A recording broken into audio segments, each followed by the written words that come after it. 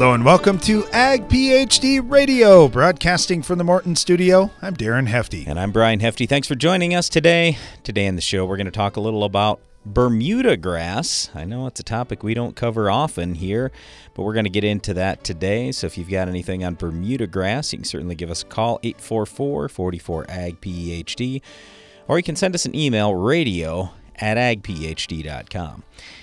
Before we get to Bermuda grass, and actually we're going to get to the Ag PhD mailbag as well here in the first segment, but I just wanted to mention to you next week, we have a great opportunity.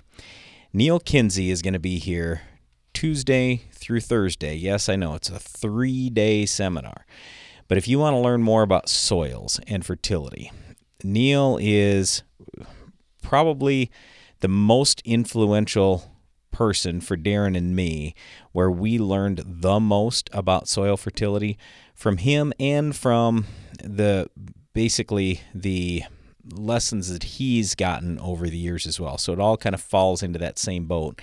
And I would just say, when you stop and think about it for a second, how much money are you investing in fertilizer on your farm? And how important is that soil? I mean, the soil's really, in our opinion, I wouldn't say everything, but it takes you a long ways toward maximizing yield and profitability in your farm. And you think about it, if you can do even just a little bit better in your fertility program, you fine-tune that thing just a little bit, especially with the yields we're getting today, it's not unlikely that you would have an extra $50 or $100 an acre profit each year. It's been amazing what we've been able to do on our farm and transforming some of the things, and a lot of it comes back to fertility. So I'd really encourage you, check that out. If you've never heard Neal Kinsey before, even if you have, I would invite you to attend. I'd encourage you to attend. Not only is it going to be Neal speaking, Darren and I will be talking just a little bit. Some of the consultants that have been working under Neal for years are going to be there. We're going to have Tim Reinbott as well. The big thing that I would say, like with Neal, and Darren and I have talked about this the last few years, he's not young anymore. Let's put it that way. And who knows how many more years he's going to be traveling the country and willing to come to our region of the country to talk. So I know for both Darren and me, we're looking forward to that. And again, if you want more information, just go to agphd.com. All right, let's dive into the Ag PhD mailbag. It's the mailbag. All right, got this one from Elizabeth down in southeast Louisiana. Elizabeth says, we're trying to spray a pasture for weeds this spring, and you mentioned that there may be cheaper options than just using 2,4-D. We're going to use this pasture for grazing and for hay over the next few months. Just curious, what other products do you think in terms of pasture products could you use? And hey, Elizabeth, this is a great question. One of the things that we've been talking about with 2,4-D here the last few years is how much it's gone up in price. Now, I know it's ridiculous. There have been some items that have gone up a little bit, but this one has gone up a lot. And all of a sudden, I should mention this too. You know what? A quart of old 4-pound 2,4-D just isn't doing it anymore. And many of the guys in our area are going to 1.5 quarts or more likely 2.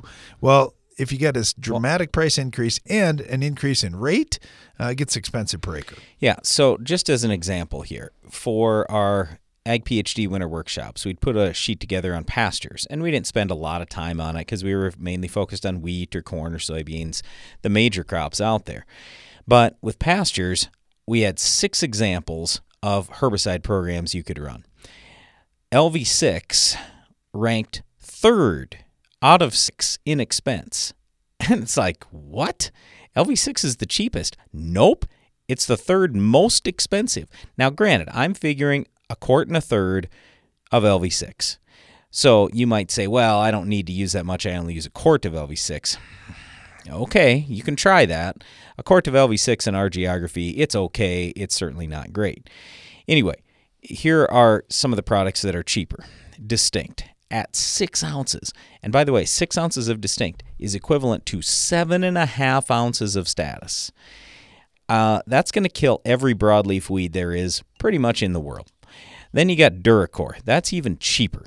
So, I mean, Duracor is roughly $5 an acre cheaper than 1.25 quarts of LV6. Duracor is a combination of a 2,4-D replacement product and Milestone. Now, if you want straight Milestone, yeah, that's a little bit more expensive, but not much. It's only about $1 more for the full rate of Milestone, and you'll kill your thistles potentially for years to come with Milestone. There's also Tordon out there that's about $3 an acre more expensive than 1.25 quarts of LV6.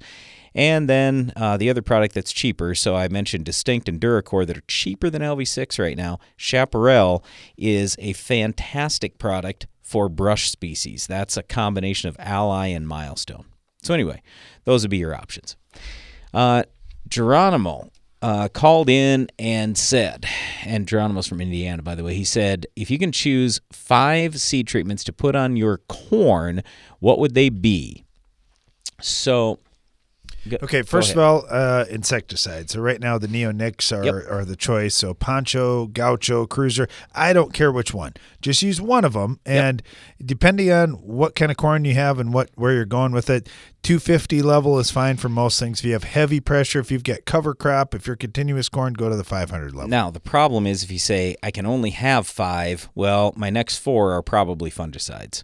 So, I mean, we really like Intego for Pythium, but I mean, there are many different fungicides out there. We've got lots of diseases to control, and quite frankly, we have 4 to sometimes even 5 fungicides on our corn seed.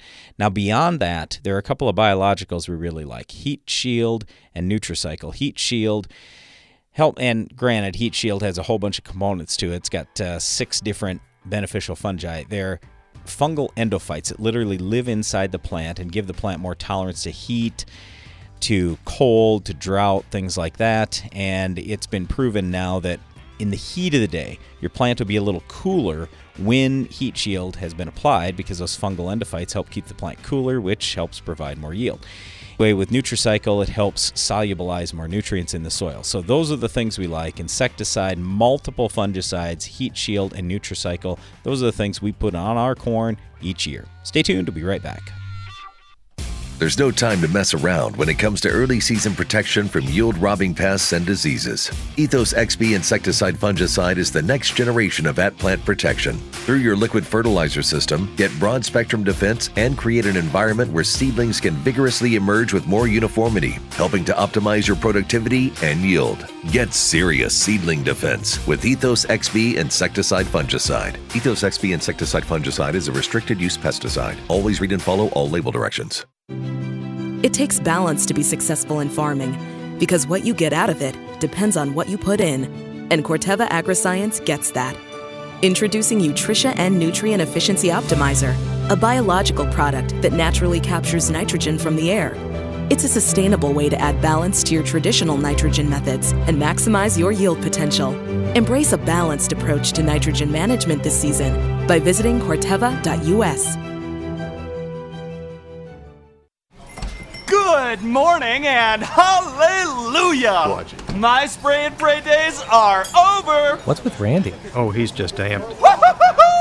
Wheat field heaven! Amped? Yeah, he ordered that new Battalion Amped herbicide from UPL. They're calling it the new gold standard. This is the greatest day in herbicidal history! So, how can I... Get amped?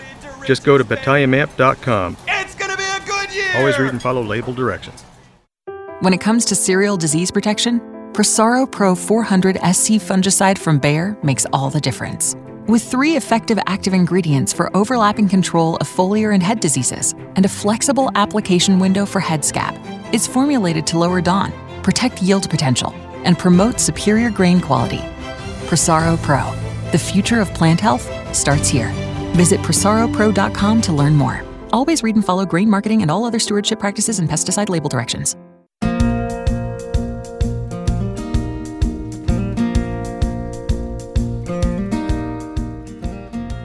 Welcome back. You're listening to Ag PhD Radio. We're broadcasting from the Morton studio today in South Dakota. Not a lot of Bermuda grass production up here, but we're talking about Bermuda grass as our topic today. So let's head down south. We'll start down in Mississippi, talk to our friend Rocky Lemus down there, who works with Mississippi State, about one of these crops that he specializes in, Bermuda grass. Rocky, thanks for joining us. Thank you for having me. All right, so we aren't growing Bermuda grass up here in South Dakota, but it's a real common thing where you're at. Talk to us a little bit about this particular crop. Yeah, when we look at Bermuda grass, is one of the staple crops, forage crops that we have in the South. There are probably more than 11 acres of Bermuda grass grown across the southern United States for both hay production and also for grazing. And depending what you want to use it, we have different types. We have what we call the cedar types, which are going to be more shorter varieties, less forage production. They're going to be used mainly for grazing. But if you're in the hay business, you're going to be looking at what we call the hybrid varieties.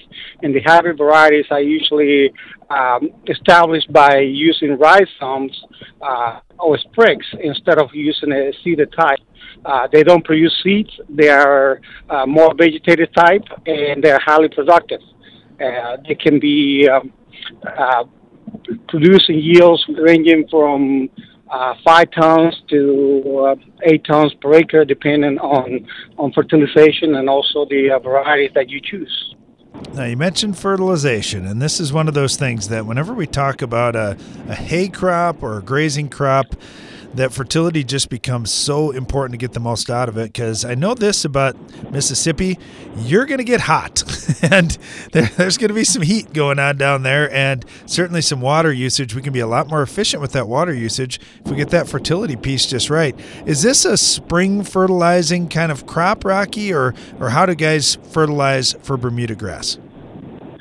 Well, it depends on your intent. If you're in a pasture situation, what we usually recommend is that you do a lower nitrogen fertilization, about maybe 30 to 40 units of nitrogen early in the spring at green up, and then we'll come back in late June or early July with another 30 units, and that should be enough for grazing system. If you're in a hay situation, it's a little different approach, because you cut in the ideal cutting time will be 28 to 35 days for that Bermuda grass. So you're going to be applying nitrogen every cut, and depending on how many, change also the amount of nitrogen you're going to use for every year. One thing that is very important to dictate yields throughout the season is that spring nitrogen application at green up, along with the potash applications, to make sure that the plant is going to develop a strong root system and it's going to be productive throughout the summer. A lot of people tend to put all the potash at the beginning of the season with the Bermuda grass, and then split the nitrogen application. That could be a problem. Bermuda grass is one of those that is it's a luxury consumption, have a luxury consumption of potassium because of the high biomass production. So one thing that I usually recommend is try to split your potassium applications along with your nitrogen application to have a better utilization and more efficiency. And those applications should be based on a salt test recommendation. That is interesting to know and to think about. And the other thing on fertility that really ties into this is weed control. And we've talked to a number of farmers that say, you know what, if I have a well-fertilized field, I can choke out a lot of weeds with it. Do you find that to be true, that you really can choke those weeds out, or is this something that's always a concern? Well, there's always have to be a weed management approach with that, depending on which species you're targeting. If it's something that you're closing that canopy early in the season and making that Bermuda grass more competitive, yes, it's going to help you with weed competition. But also, you need to make sure that you have a herbicide management plan in place as well, because depending what species you're going to have. As for example, a horse nettle is one of those that could be very invasive on the south and some of the Bermuda grass hay fields. So, it's not just a competition, but in that case, you're going to have to look at a herbicide approach for controlling those. What are your favorite herbicides? Is that your field of specialty, Rocky? Do you make herbicide recommendations on Bermuda grass? Yes, we do. And, depending on the species, if you're dealing with broadleaf control, usually Grayson Next is a good option, especially for the horse nettle. If you're looking at what we call dog fennel, some people call it cedar weed, and then we're looking at other herbicide like pasture guard. It's depending on what the main target species is. What I usually tell producers is make sure they just scout your fields early in the season, and for us, early in the season would be mid to late May, and try to identify the species that you have and come up with a broad spectrum herbicide that is going to give you the best return for the application. How about for grasses, Rocky, for invasive grass weeds and a Bermuda grass crop?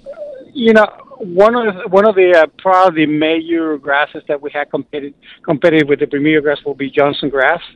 And usually we go to a product called Maverick or Outrider, in that case, to control the Johnson grass. You can also look at pre-emergence applications such as Pastora in those cases. One of the things with Pastora is that you need to be very careful. You need to make sure that your Bermuda grass is really dormant. And you have to scout those fields, because sometimes you go in February, March, and you start looking at those rhizomes in early March, and they're still already green up. So if you do an application that time of the year with a Pastora application, you might be actually causing some damage to those rhizomes that are trying to green up. So timing of those pre-merge applications might be very important. We use also the pre-merge for controlling crabgrass as well. Prowl H2O is one that we use quite a bit, that it works very well for us. Yeah, lots of choices, and that's one of the things that we talk to folks who say, man, I just don't have very many. Yeah, but you got some really good ones there. You only named a few of them off, and I was thinking, well, that's a good herbicide, and that's a good herbicide. So the key there just to be out in front of things so weed control problems don't get out of hand. We're talking Bermuda grass on today's program. We've got Rocky Lemus on right now with Mississippi State. And Rocky, you're always a wealth of knowledge. We thank you so much. Is there anything we didn't ask you that we should have asked you about Bermuda grass? One thing that I think is very important of our Bermuda grass production is that maintaining a good nutrition and good quality hay. I see a lot of producers in the South that focus so much on biomass production, but they forget about a good quality Bermuda grass where the animals are going to be able to get the nutrition that they need. When you come to Bermuda grass, if you are not in that 28 to 35 days, you see a huge decline in crude protein, especially in energy. So at the end, when you start feeding that hay in the wintertime, you spend more money then in commodity feed to do a supplementation that sacrificing a little bit of the yields and making sure that you have a good level of protein and energy to provide those animals depending on the growth stage. Yep, great points there. Certainly a lot to know to be an expert in just about any crop out there. When it comes to Bermuda grass, one of the experts that we like to talk to, Rocky Lemus down at Mississippi State. Rocky, thank you so much. Really appreciate you joining us. Thank you for having me. We're talking Bermuda grass on today's show, and you may say, well, wait a second. I've got a different type of grass or pasture or hay crop that I'm trying to raise. A lot of these same products can be used there, a lot of the same concepts, like we were just talking about fertility and paying attention to that and delivering the nutrients when your crop needs it to be efficient. Those things are all really important. Of course, soil sampling goes along with that to see where you're at with these nutrient levels too. Yeah, and a lot of the herbicides, in terms of the broadleaf killers, you can use those in just about any grass species. Granted, I mean, some are unique, but where it really gets tricky is what can you use to take a grass out of a grass? And so Rocky mentioned with Johnson grass, you got Outrider, you've got Pastora. I mean, there are some options, but the biggest thing we're always going to tell you in terms of grass control in your grass is try not to overgraze. Try to fertilize well. If you do everything to make that crop as healthy as possible, as big as possible, giving good crop canopy and stuff, a lot of times just with cultural practice that way alone, you can choke out that grass. Not a big worry. Anyway, we'll talk more Bermuda grass right after this. Cold weather draining your batteries? Nothing delivers peace of mind like a quality battery charger from C&B. Going on now? Buy 3 batteries and get the charger on sale. Learn more or shop online at DeereEquipment.com. C&B, your local John Deere dealer of choice. Offer runs until May 2023. Get your planter ready for spring with Germinator closing wheels from Farm Shop MFG. When you buy 12 rows or more, get free shipping or 20% off an end zone bin system. So call Farm Shop MFG today at 712-520-6051.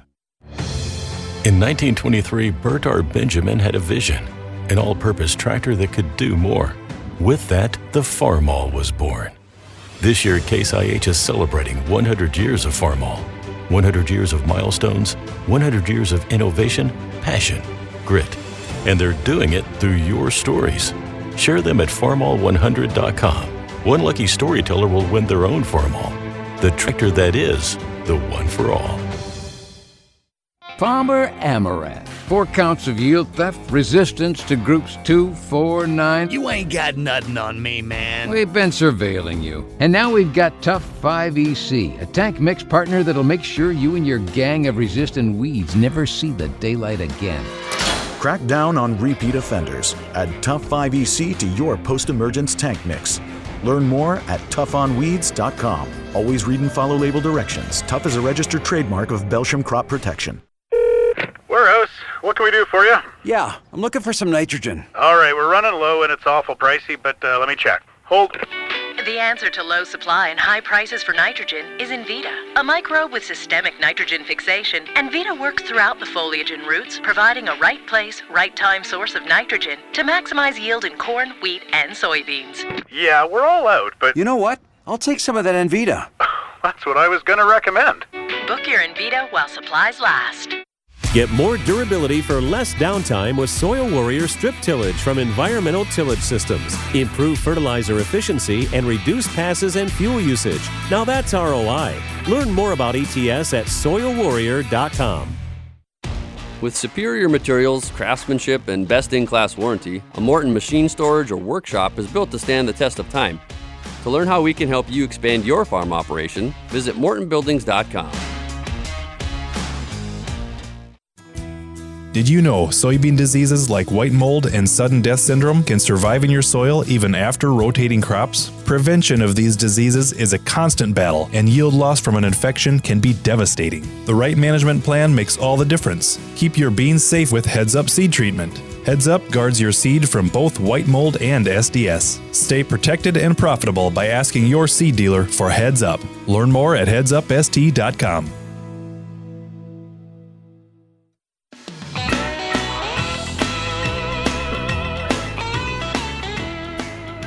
Welcome back. You're listening to Ag PhD Radio, broadcasting from the Morton studio, and it appears we have finally got our topic correct.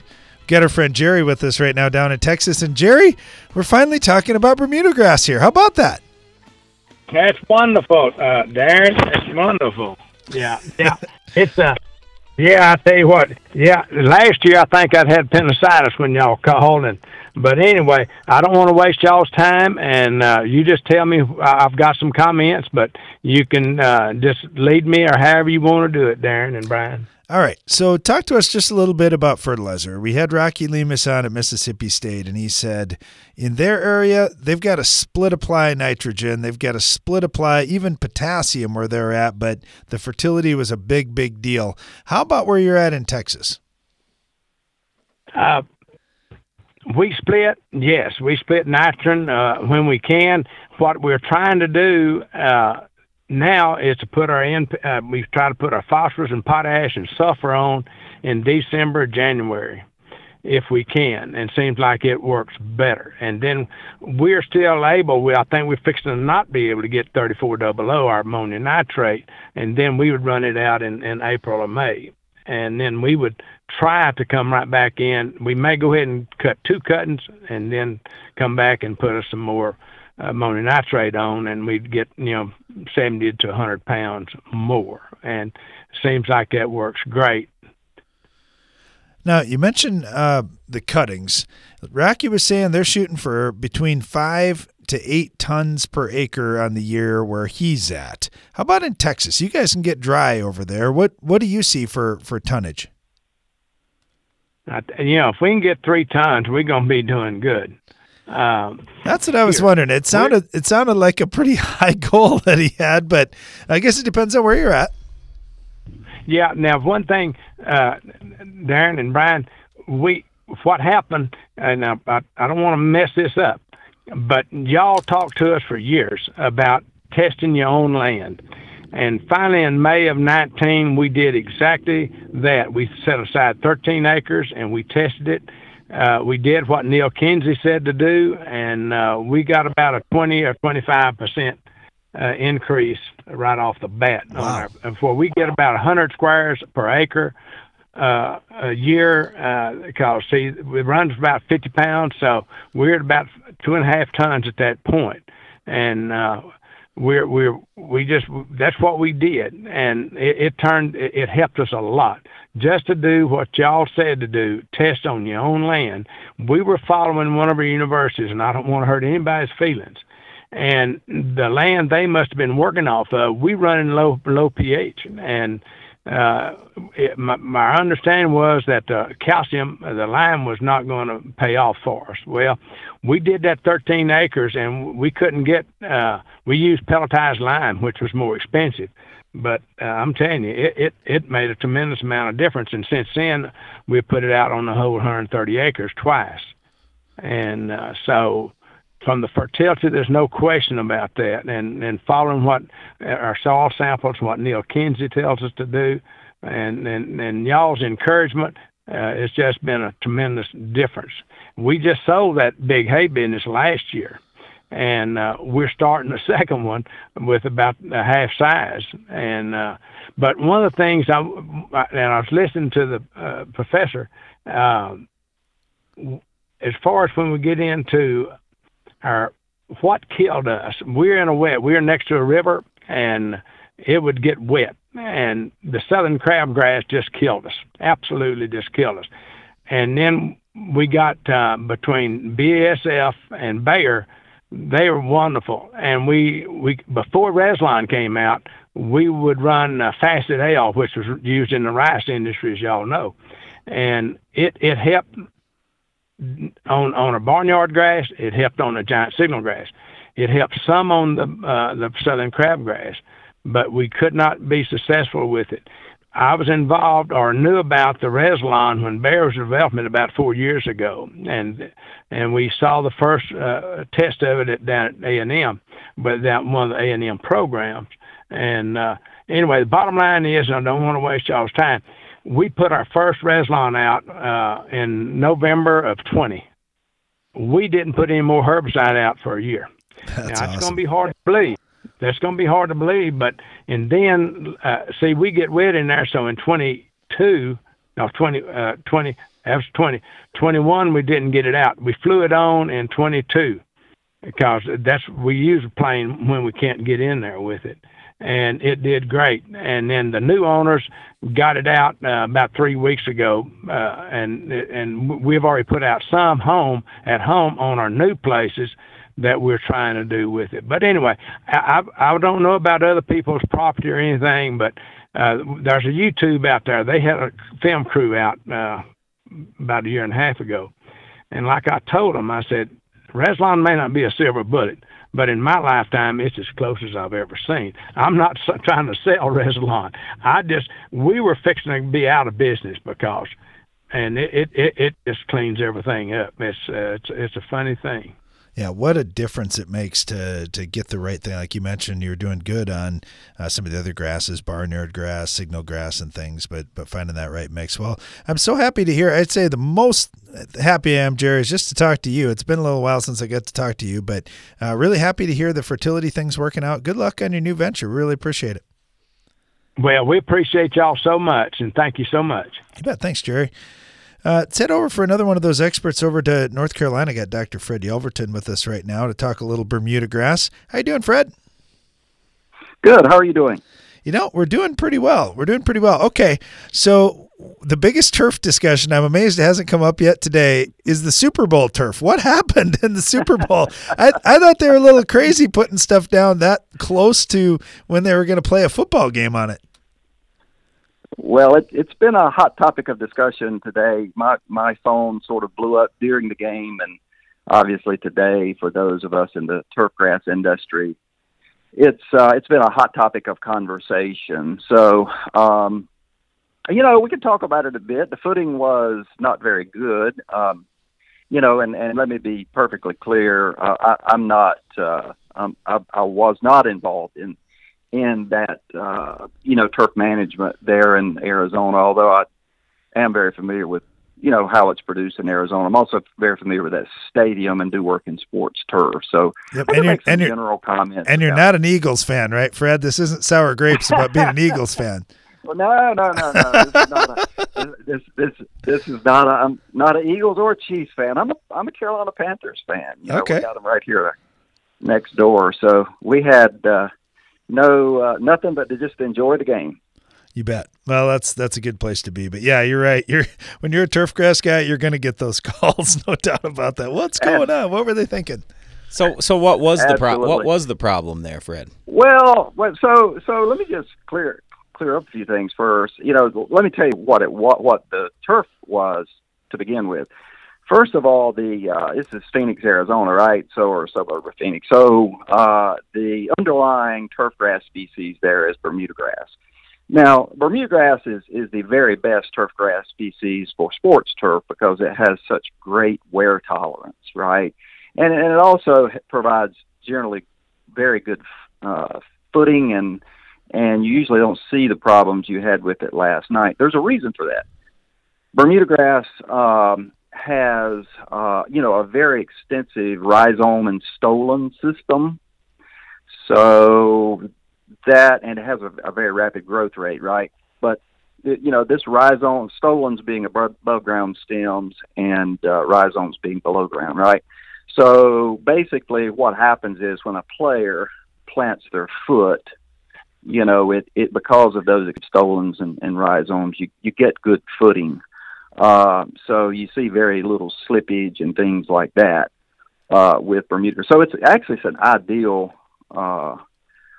turf grass species, and of course these are improved hybrids and things like that. The one they used last night, the Bermuda grass, was Tahoma 31, which is out of Oklahoma State. And a lot's been said about that variety, but let me be clear: there's nothing wrong with that variety. It's quite a good variety. Yeah, it's an interesting discussion, and I know there are different hybrids and varieties out there too. We'll talk just a little bit more about Bermuda grass. Fred, we're up against a commercial break. We'll be right back after this. You're listening to Ag PhD Radio. Control the toughest weeds with overlapping residuals. Lock in the longest-lasting control for your soybean fields. A pre-emergence application of an Authority brand herbicide plus a post-application of Anthem Max herbicide establishes the overlapping residual control key to safeguarding your soybean seasons. This pairing is a heavy-duty economical strategy against Palmer amaranth, water hemp, kochia, and more. Visit your FMC retailer or lockin.ag.fmc.com today. Always read and follow all label directions. Your crop deserves the best, not just a contender. Choose a Champ brand fungicide from New Farm for proven performance in the formula you prefer. Champ Formula 2 Flowable offers exceptional mixing and stability in a liquid copper. Champ Ion comes supercharged for superior coverage in a dry formulation. Any way you turn, New Farm has the copper solution you can win with. Put a Champ in your corner at newfarm.com/USCrop. Precision crop nutrition pays. And AgroLiquid has precisely what it takes to help you succeed. The right products plus the right expertise to give you guidance based on your soils, your fields, and your goals. While our clean, seed-safe formulations and lower application rates make planter fertilizer easier than ever. AgroLiquid. Apply less. Expect more. Find a retailer at agroliquid.com. Ag PhD has one mission: to give you the knowledge you need to make your farm more successful. That's why every issue of the Ag PhD Insider magazine features crop fertility and pest management tips, insights into the world's highest yielding farmers, updates and results from our in-field research trials, as well as the latest agronomy information from Brian and Darren Hefty. We put it all in one place so you can make your farm more productive and profitable. Subscribe to the Ag PhD Insider at agphdinsider.com. This is Mike. Hey. He's getting a quick haircut at the local barber school. It's only $5. How bad can it... Oh! Yikes. Don't be like Mike when it comes to weed control. Get the job done right the first time and plan ahead with Status Herbicide. It delivers elite corn safety and reliable performance, so you don't have to deal with more problems than you bargained for. No! Status Herbicide from BASF. Always read and follow label directions. Win the war against weeds in your soybean fields with fierce herbicides from Valent USA. With 3 different formulations and multiple modes of action, you're sure to find the right fierce product to protect your operation from tough weeds like Palmer amaranth and water hemp. Give your soybeans a strong, clean start with up to 8 weeks of residual control with the powerful pre-emergence protection of Fierce Herbicide. Ask your local retailer or visit valent.com/fierce to find the right fierce formulation for you. Always read and follow label instructions.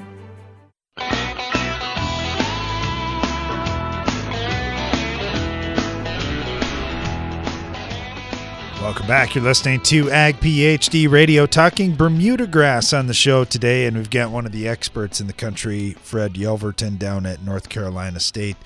Fred, we were talking a little bit about that Super Bowl turf grass, and I don't know if that gave Bermuda grass the best name out there, but the people that are in the know, of course, realize that is awfully good turf. There's just some other things going on there. Did you want to talk a little bit more about that, or do you want to talk about other things? Yeah. Let's just mention one other thing. Phoenix area. Bermuda grass goes dormant in the winter, so it turns brown. So basically, that turf last night was Tahoma Bermuda grass overseeded with perennial ryegrass, and the perennial ryegrass giving it the color. So that's what made it look all green and pretty. But the perennial ryegrass really doesn't do much other than just for the aesthetics there to make it green. And, perennial ryegrass also can be a little bit slippery too. So it's not the quality of Bermuda grass. So I think that was part of what was involved in it. There were probably some other things involved, but, that led to not so great footing for the athletes. But, those things happen sometimes, and, it's just this is a pretty highly technical field we're talking about with sports turf. You have a lot of athletes that get paid a lot of money, so it's really important to have a uniform playing surface and things like that because of the injuries. So, and we're big advocates of natural turf, so we don't want natural turf to get a bad name. So players, overwhelmingly prefer to play on natural turf as opposed to synthetic turf. So shouldn't be getting a bad name. These things happen occasionally. Yeah, that's for sure. Talk to us then just about turf grass in general and Bermuda grass certainly being a large crop. What do we need to know about Bermuda to take the best care of it?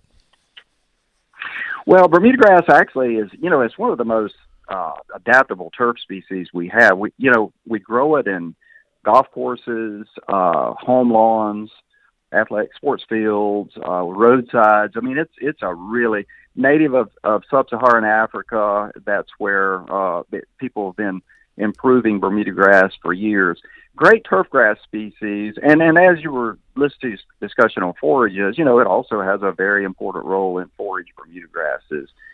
It has some quirks about it, though, from a production standpoint that are very important. For instance, and we face this a lot, it does not like shade. So we have to make sure that when we grow Bermuda grass, regardless of where we're growing it, in what environment we're growing it, we need to make sure it has plenty of sunlight. And, getting back to the sports fields, some of these big stadiums, the quality of the sunlight really gets pretty poor because of how big the stadiums are. Now, the one in Phoenix yesterday, of course, that's really unique. And if you've never seen anything like this, it's amazing. They grow the turf out essentially in the parking lot, and it's on rails, and they bring it in for game day. So there are two stadiums like that, the one in Glendale last night and then Allegiant Stadium in Las Vegas, where they grow the turf outside. It's actually grown on rails, and then they put it on. It's grown permanently on rails, and then it's just moved into the stadium. It's quite a technological achievement if you've never seen it. It's really quite fascinating. Yeah, that's for sure. Yeah, I was just thinking, I've been in that stadium before. I wasn't there for the Super Bowl, but I've been in that stadium before, and you're right. I can certainly see, there's times of day that the sunlight's not too bad, but not for the whole field, so it's a challenge. Well, when you look at these professional stadiums all over the world, that's one of the real challenges for turf growth in general. All turf species love sunlight, so with the exception of fine fescue, it'll grow quite well in shade. But all turf species prefer sunlight. Bermuda grass, though, has zero tolerance for shade. So a lot of these stadiums are so large that it's hard to get adequate sunlight into them to grow the turf adequately, because it is a challenge to get that rhizome and stolon growth where it needs to be, so the footing and the quality of the playing surface is what you need for athletes to get paid a lot of money. So you don't want to have a $1 million athlete, multi-million-dollar athlete, twisting his ankle or right. having a major injury because of field conditions. Yep, absolutely. Even the kickers were having a struggle when they just really needed to get one plant foot one time. Well, that was you know what, I'm glad you brought that, because that was a really a telltale sign, I think, when the kicker, I think he was kicking off from, I can't remember, was it the beginning of the second half when he planted his foot and it slid. That's a sign right there that the footing is not. There were lots of signs, but that's one we look for with the kicker, because the kicker doesn't weigh 300 pounds. Yes, exactly. That's exactly what I was thinking. He's not that big a guy.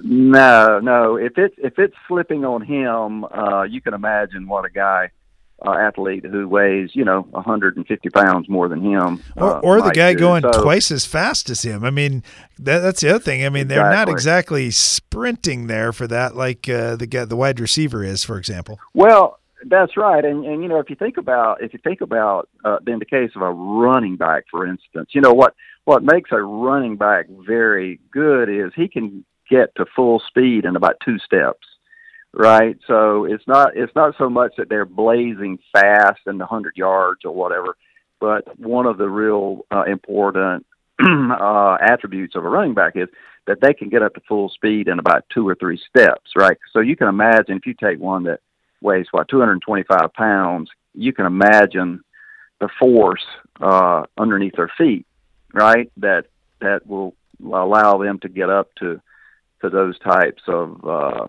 speed. So it's really very it's a very technical field in producing high quality sports turf. So it's a lot more complicated than the average person would certainly realize. So it's a tough job, and those field managers, they have a tough job, and it's a very high pressure job, right? It doesn't matter if you're talking about Major League Baseball. You can't have a bad hop. Yes. That's a big deal. So, and we have our sports fields now so close to perfect.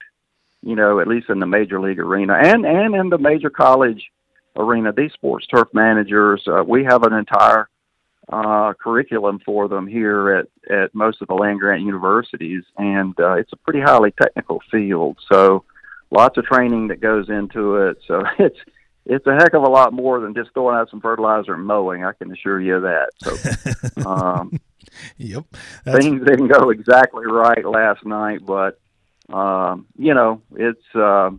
it happens. Yeah, lots of things to talk about that game, and certainly the turf has gotten a lot of attention with it. So as we're talking Bermuda grass today, we've got Dr. Fred Yelverton on here to explain some of those technical things to us. Well, one thing I'll mention too, we see it a lot of times in golf tournaments. If the greens are not rolling just right or something, we always have a saying, at the end of Sunday, there's always one golfer that thought it was pretty good. That's why I said you're not an Eagles fan, are you, Fred? Because otherwise, I tell you what, though, I mean, both teams, I thought it was pretty even with as far as the conditions and everything else. It certainly wasn't anything to do with the conditions that changed the game, but it definitely was interesting. That's right. The good news. The good news is they both had to play on the same field. Yes, that's exactly right. Well, so I'm sure the Chiefs are not too worried about the quality of that field right today. No. But then again, they're playing on natural turf, and I'm sure every player was thankful for that, just the forgiveness that natural turf has for their bodies. And there's some big dudes out there yesterday, no doubt about they that. really are. Well, Fred, thank you so much. We really appreciate having you on. We'll have to have you on again sometime. Absolutely. Anytime. Just let me know. You bet. We're talking Bermuda grass on the show today. Of course, our phone lines are open if you have any questions, 844-44-AG-PHD. And you can always email us, radio@agphd.com. Yeah, this Bermuda grass discussion, I mean, it's a little bit different than the grasses that we have here in the northern United States. Like in our pastures, we're dealing primarily with brome, but still, perennial grass absolutely has problems with broadleaf weeds, fertility, drainage, things like that. So it's a lot of the same discussion, but just a few different products and a little bit different management when you got that long growing season in the south as well. We're going to get to your questions in the Ag PhD mailbag next. This is Stormy Fields with your weather forecast. Today calls for a high of 68 degrees with sunny skies and not a cloud in sight. Planting windows can close fast, so when you need both speed and accuracy, choose John Deere. Our Exact Emerge planters and precision ag technologies give you precise seed placement for uniform emergence and the efficiency you need to gain ground. See what you have to gain at johndeere.com/gain ground. This season, get medieval on Rhizoctonia with the powerful protection of Excalia fungicide from Valent USA. Here to shield your sugar beets from the treachery of Rhizoctonia, Excalia delivers excellent staying power, keeping your sugar beets from being conquered. Stay one step ahead of Rhizoctonia with the powerful protection of Excalia. Ask your retailer or visit valent.com/Excalia to learn more. Always read and follow label instructions. The value of your farm building is in its ability to protect what's stored inside. That's why Morton Buildings ensures that every machine, storage, and insulated workshop we build will provide superior strength and durability. As a 100% employee-owned company, we're all committed to being the industry leader with a focus on innovation, service, quality, and most importantly, customer satisfaction. To get started on your next project, please visit mortonbuildings.com.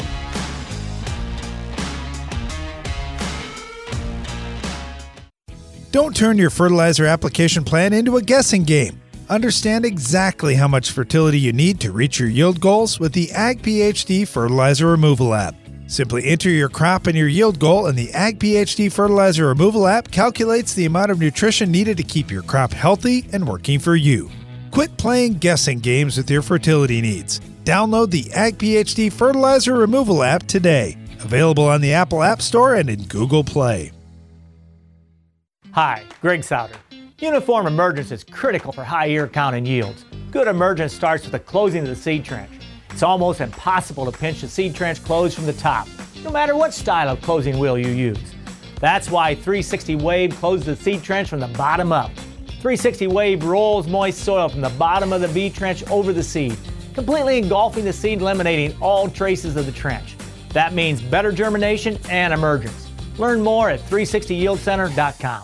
At Corteva Agriscience, we want to keep farms healthy and productive today and tomorrow. That's why we're investing in a robust pipeline of naturally derived biologicals. Meet Nutricia N Nutrient Efficiency Optimizer. It's a sustainable nitrogen fixation product that facilitates crop growth and optimizes yield potential. With the fluctuation in fertilizer prices, Nutricia N is a reliable solution.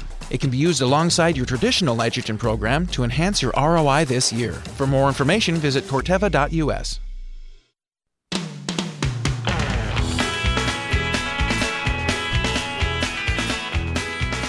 Welcome back. You're listening to Ag PhD Radio. Man, you never thought you'd tune into today's show and hear about the turf at the Super Bowl. I thought that was great discussion there with Dr. Fred Yelverton down at North Carolina State. Just all the things that go into that. You can't take that part for granted.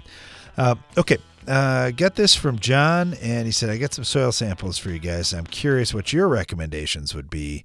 This is a 22-acre field that we're trying to raise 220 bushel corn on. And the recommendation that we got was to put 41 tons of high calcium lime out there. Now to us, that seems like a lot for the 22 acres we'd be applying. Oh, total. Okay, I'm like, what? Total. Yep, total. Yeah. Okay, so 2 tons. So 2 roughly tons to the acre. Yeah, roughly 2 tons, but it's in different spots. And I looked at the pH levels, and there were only about 4 points on there that were below 6. And to me, I don't know. I mean, maybe you're fighting this all the time, John, where no, it just is dropping all the time. We're trying to catch it before it drops too far. But to me, it looked like if the pH wasn't in the 5s, I don't know, just at first glance, I don't know if I'd be putting on the line, but I guess I didn't look at the calcium percentage and everything else just yet. Yeah. I mean, the calcium percentage is around, well, in those spots as low as 37%. Ooh, yeah, that needs some calcium.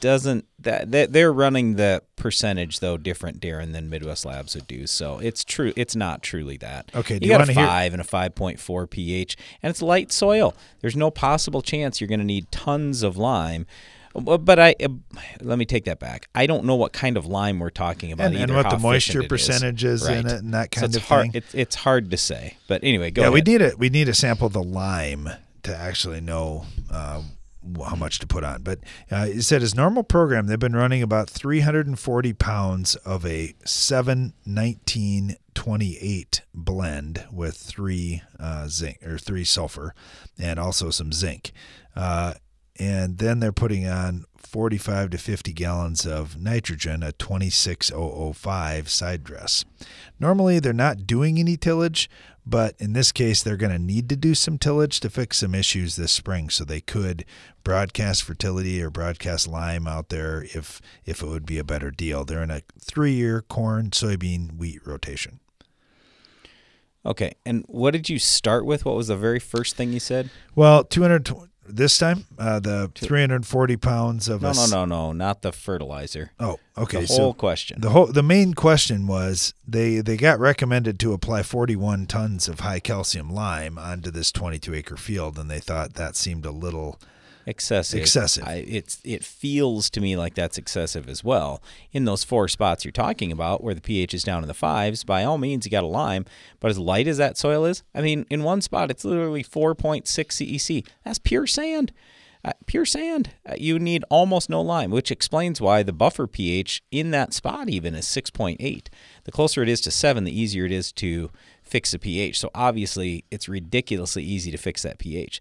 No, I'm spending I got to spend some money on lime. Don't get me wrong. Okay, so you have to do that.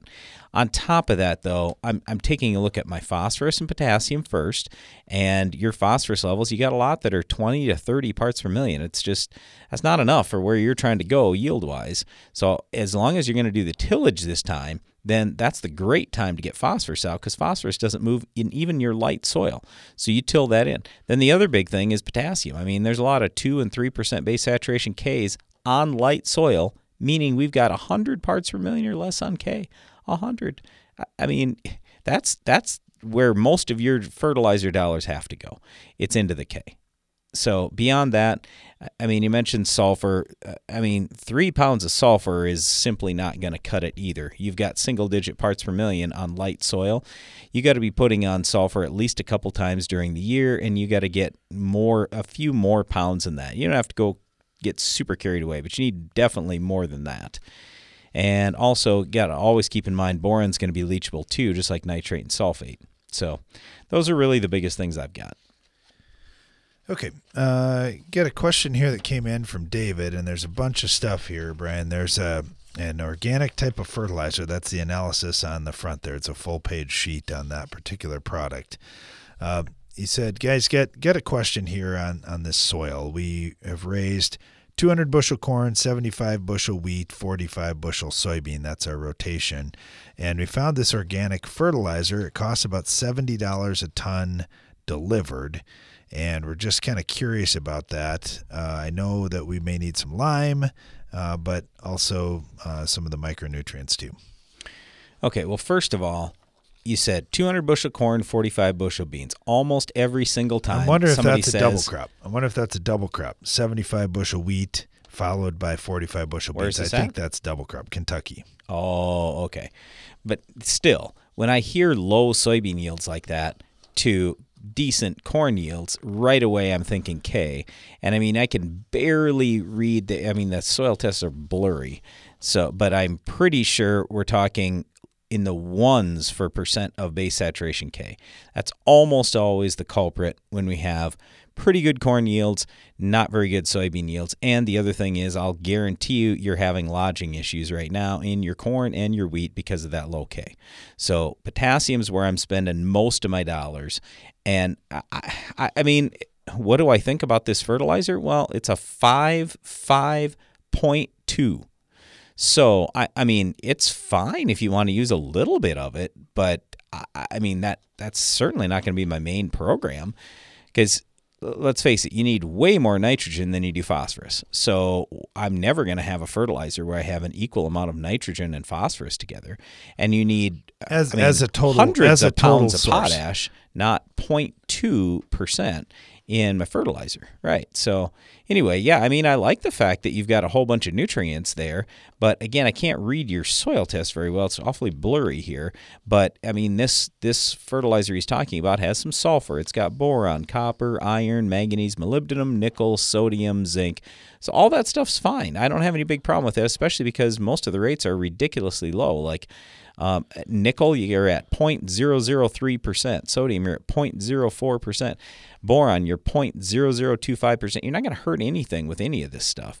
So it's really, really weak, I would say. So in terms of those nutrients, you're not going to hurt something. But I don't really know what to tell you as far as this fertilizer. If you want to use a little bit of it, fine. Do some strip trials, or try couple half fields or whatever. But I mean, you need some major nutrients here to get this soil in the condition you want it to be in, to maximize yield and standability and grain quality and everything moving forward. So you got to invest some dollars in that fertility, especially K. All right, thanks for the question. We appreciate that. Oh, by the way, it looks, like I say, it's really hard to read this, but it appears that his phosphorus levels also are 10 to 20 parts per million. So if that's the case, where I'm at 10 to 20 parts per million there, and I'm at 1% base saturation K, I'm spending my dollars on P and K. And I mean, these crop prices are too good right now to miss out on top yields. And I mean, it's awesome that you've gotten the yields you have in the past, but this soil is kind of depleted. So you're not going to be able to get by on just little amounts of fertilizer moving forward, or you're going to see your yields go down. You're going to see more lodging, more grain quality issue. I'm speaking from firsthand experience here because we've had soil tests like that too, and it usually doesn't end well unless you really fertilize and work on a build program over a period of time. All right, let's switch gears here a little bit. Let's talk about the grain already in the bin. This one comes from John down in central Nebraska. He said, you guys have talked about the end zone controls from Farm Shop MFG to either take out moisture or potentially add moisture back in. I've got some corn that got too dry. Just curious, have you guys ever added a point or two of moisture back into the corn with these controllers? If so, do you have any concerns or things I should be aware of? I don't know that we have with these controllers, but we have done that over the years, absolutely. Let's put it this way. I ran our grain dryers for over 20 years. Do you think I did it perfectly the whole time? No. In some cases, we ended up with grain that was a little too dry, and so we pumped some damper air back in there and got the moisture back up a little bit. There's only so much you can do. You can create some issues putting too much in. Well, of course, and I also don't love the over drying or letting grain get too dry out in the field, because then we have more grain damage, we have more loss out in the field, things like that. So I don't love it if we end up with that condition, but yes, you can pump more moisture into grain by running humid air through there. Absolutely. All right, thanks for the questions, John. We really appreciate that. And yeah, we do think bin fan controls do offer you some benefits for your farm, no doubt about that. Thanks for listening to our program today. Be sure to join us again each weekday for more Ag PhD Radio.